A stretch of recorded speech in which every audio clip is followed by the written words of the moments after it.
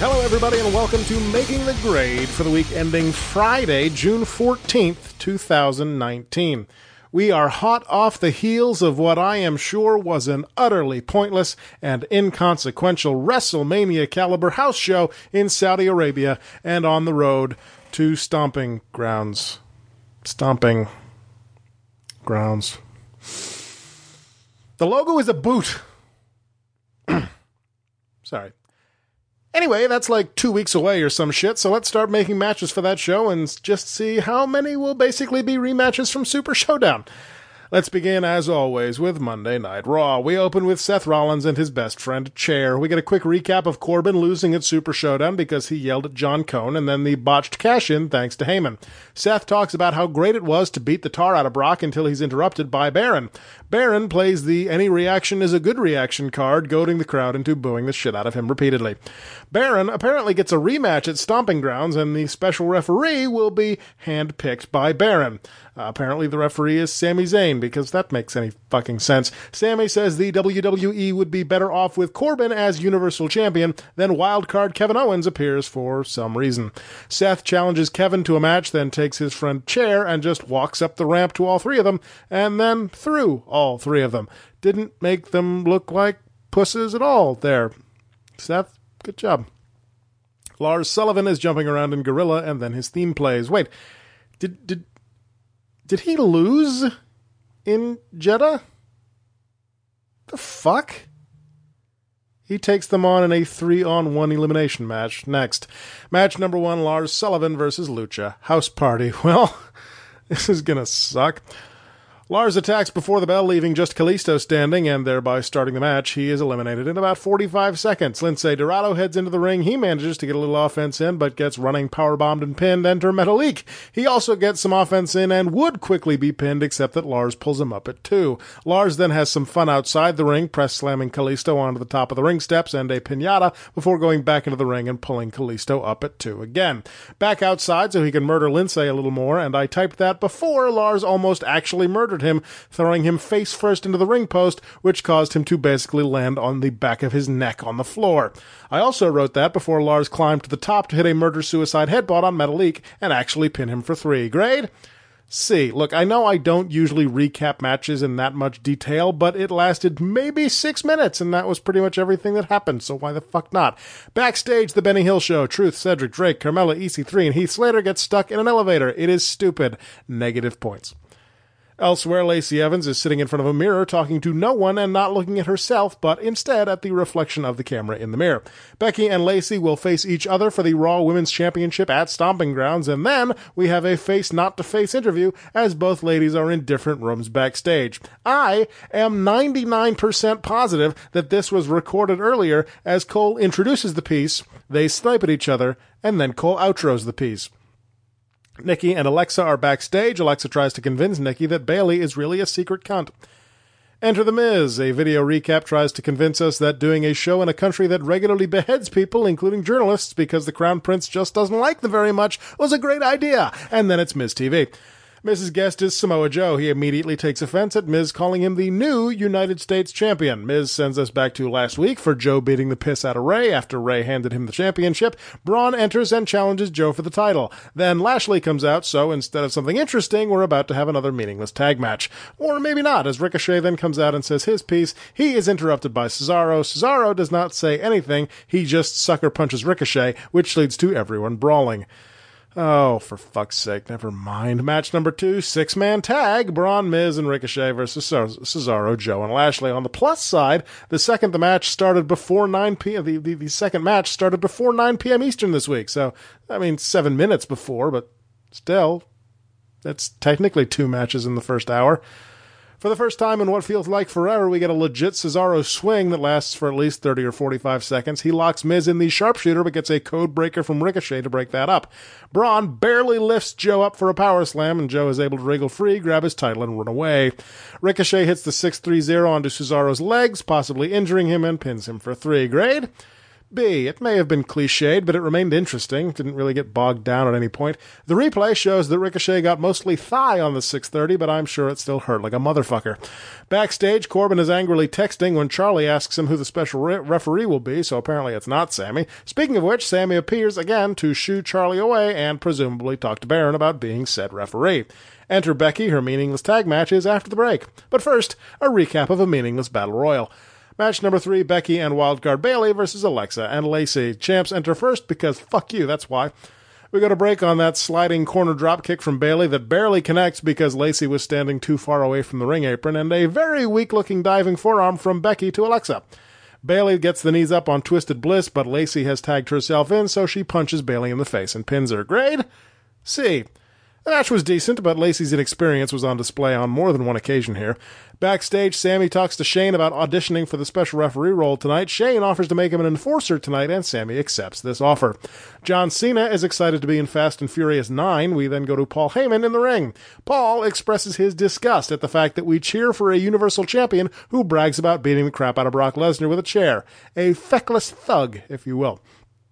Heyman says that now the cash-in will be a surprise, and he's not even going to tell us whether or not Brock Lesnar is at the arena on any given night. Brock may even be the special referee at Stomping Grounds. Heyman guarantees that Brock will take the belt. Oh, and they're still stuck in the elevator. EC3 farts. It's funny. Wait, no, it's not. It's still stupid. Fuck you. Enter the Iconics. They're in action next, but I bet dollars to donuts it's not a title match. Match number 4, the Iconics versus Local Talent. The one girl gets beaten up, the other never tags in. They win with a double team move. Grade? D. No, please. Let's continue to make the women's tag titles a joke. Revolution!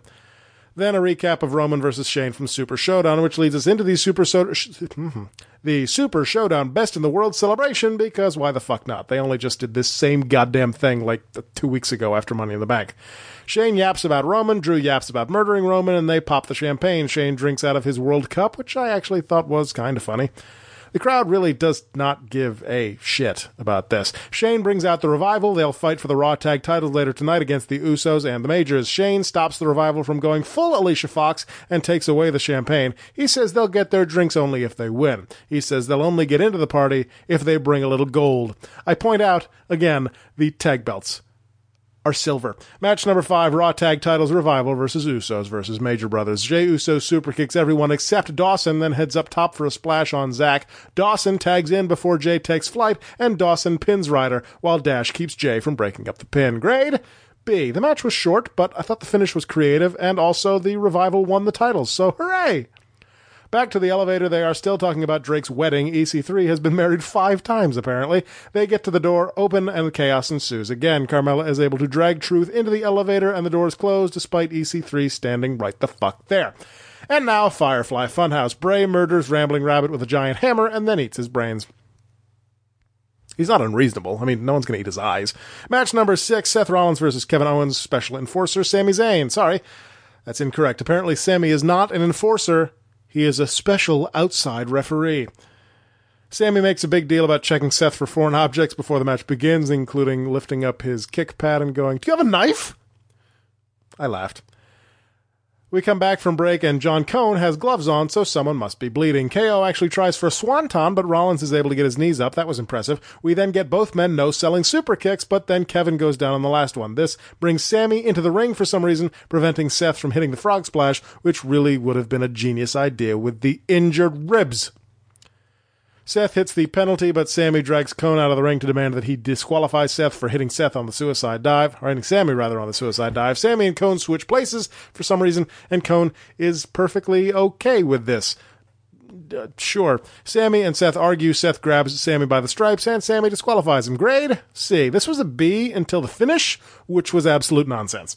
Seth goes after Sami, which brings out Corbin, who goes after Seth. Corbin grabs a chair, but Seth is able to get it away from him. Corbin runs, so Seth takes out Sami with the chair instead. A stomp for Sami, and that's the finish. Much better job hitting the heart out this week. Overall grade for Raw, C-. It's really, really sad when one of the positive takeaways from Raw is, hey, they had 6 matches this week. I legitimately have a very hard time keeping focused while watching this show anymore. Like, I could have fallen asleep in my chair if I wanted to. It's also really sad that I find myself thinking that the 24/7 title is already being underutilized. Stuck in an elevator? Really?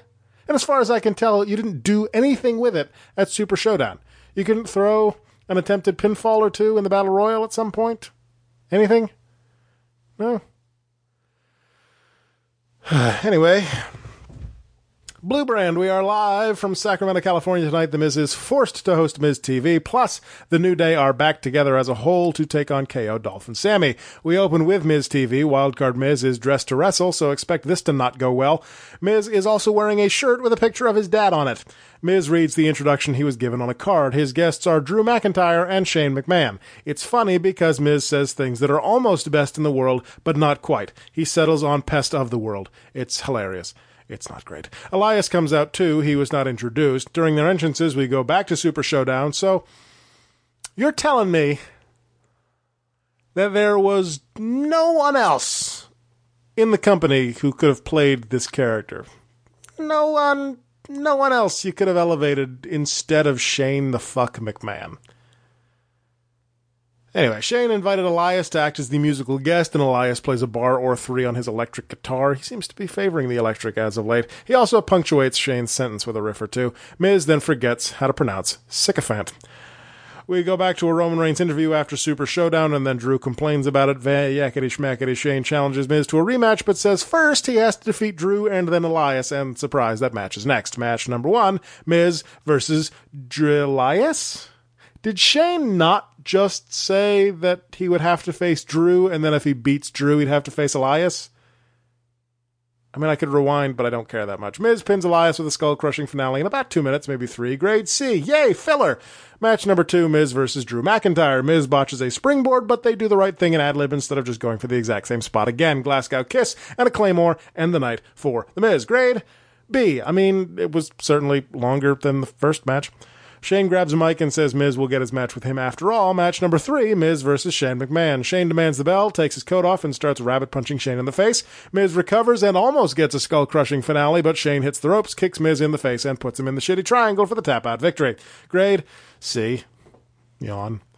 Backstage, Mandy is still hawking her magazine appearance. Sonya then breaks Ember's phone, so Ember beats up a trash can. Enter the SmackDown Tag Team Champions. Remember them? Eric Rowan is wearing his Ailstorm t-shirt again. It's great. Daniel promises us a real treat tonight as we will get a title unification match between the Planet's Tag Team Champions and the Yolo County Tag Team Champions, 2 jamokes with cardboard belts. I did not catch their names. This announcement brings out Heavy Machinery. Apparently, blue collar solid is their new catchphrase, and I know this because Tucky says it, and it's printed on their new shirts. Daniel says that Heavy Machinery need to prove themselves by beating up the Jamokes, which apparently the Jamokes did not agree to. Match number 4, Heavy Machinery versus Chip Dipson and Dip Dobson. Look, I don't think this is a title match for the Yolo County Tag Team Championships, but you never know. We get a Caterpillar, then a Compactor, and Heavy Machinery win. Grade C. You know why. Backstage, Truth is complaining about being 24/7 champion again. Carmella somehow manages to lock him in a box that doesn't have a lock on it. Jinder appears, does a terrible Carmella impression, and then promises to go get a crowbar. Truth screams us to ringside for the next match. Match number 5, Sonya Deville versus Carmella. Eventually, Mella gets Sonya in the Code of Silence, which Mandy helps break by putting Sonya's foot on the bottom rope, which would mean something if Sonya's feet hadn't already basically been under the bottom rope to begin with. Mandy then helps Sonya win by distraction. Grade B. The match was decent, if not engaging.